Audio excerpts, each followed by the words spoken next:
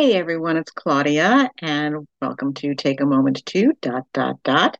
And that represents a new topic that I bring to you each and every weekday that I hope will, inspire and encourage you to take a pause and think about what I'm saying and maybe even uh, uh, give a new perspective on the topic that I'm discussing.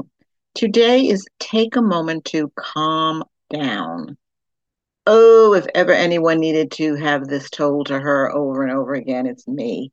I basically always had my panties in a wad. It's basically the only way I can describe it.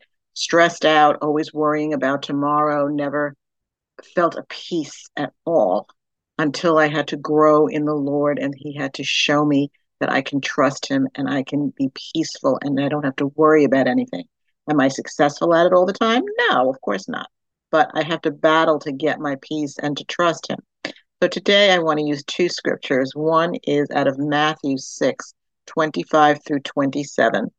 Therefore I tell you, do not worry about your life, what you will eat or drink, or about your body, what you will wear. Is not life more than food, and the body more than clothes?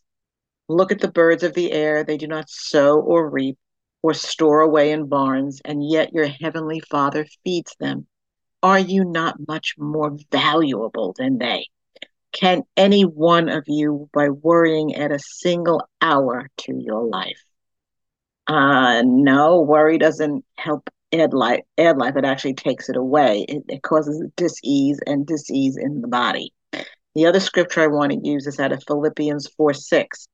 Be not anxious about anything, but in every situation, by prayer and petition, with thanksgiving, present your requests to God.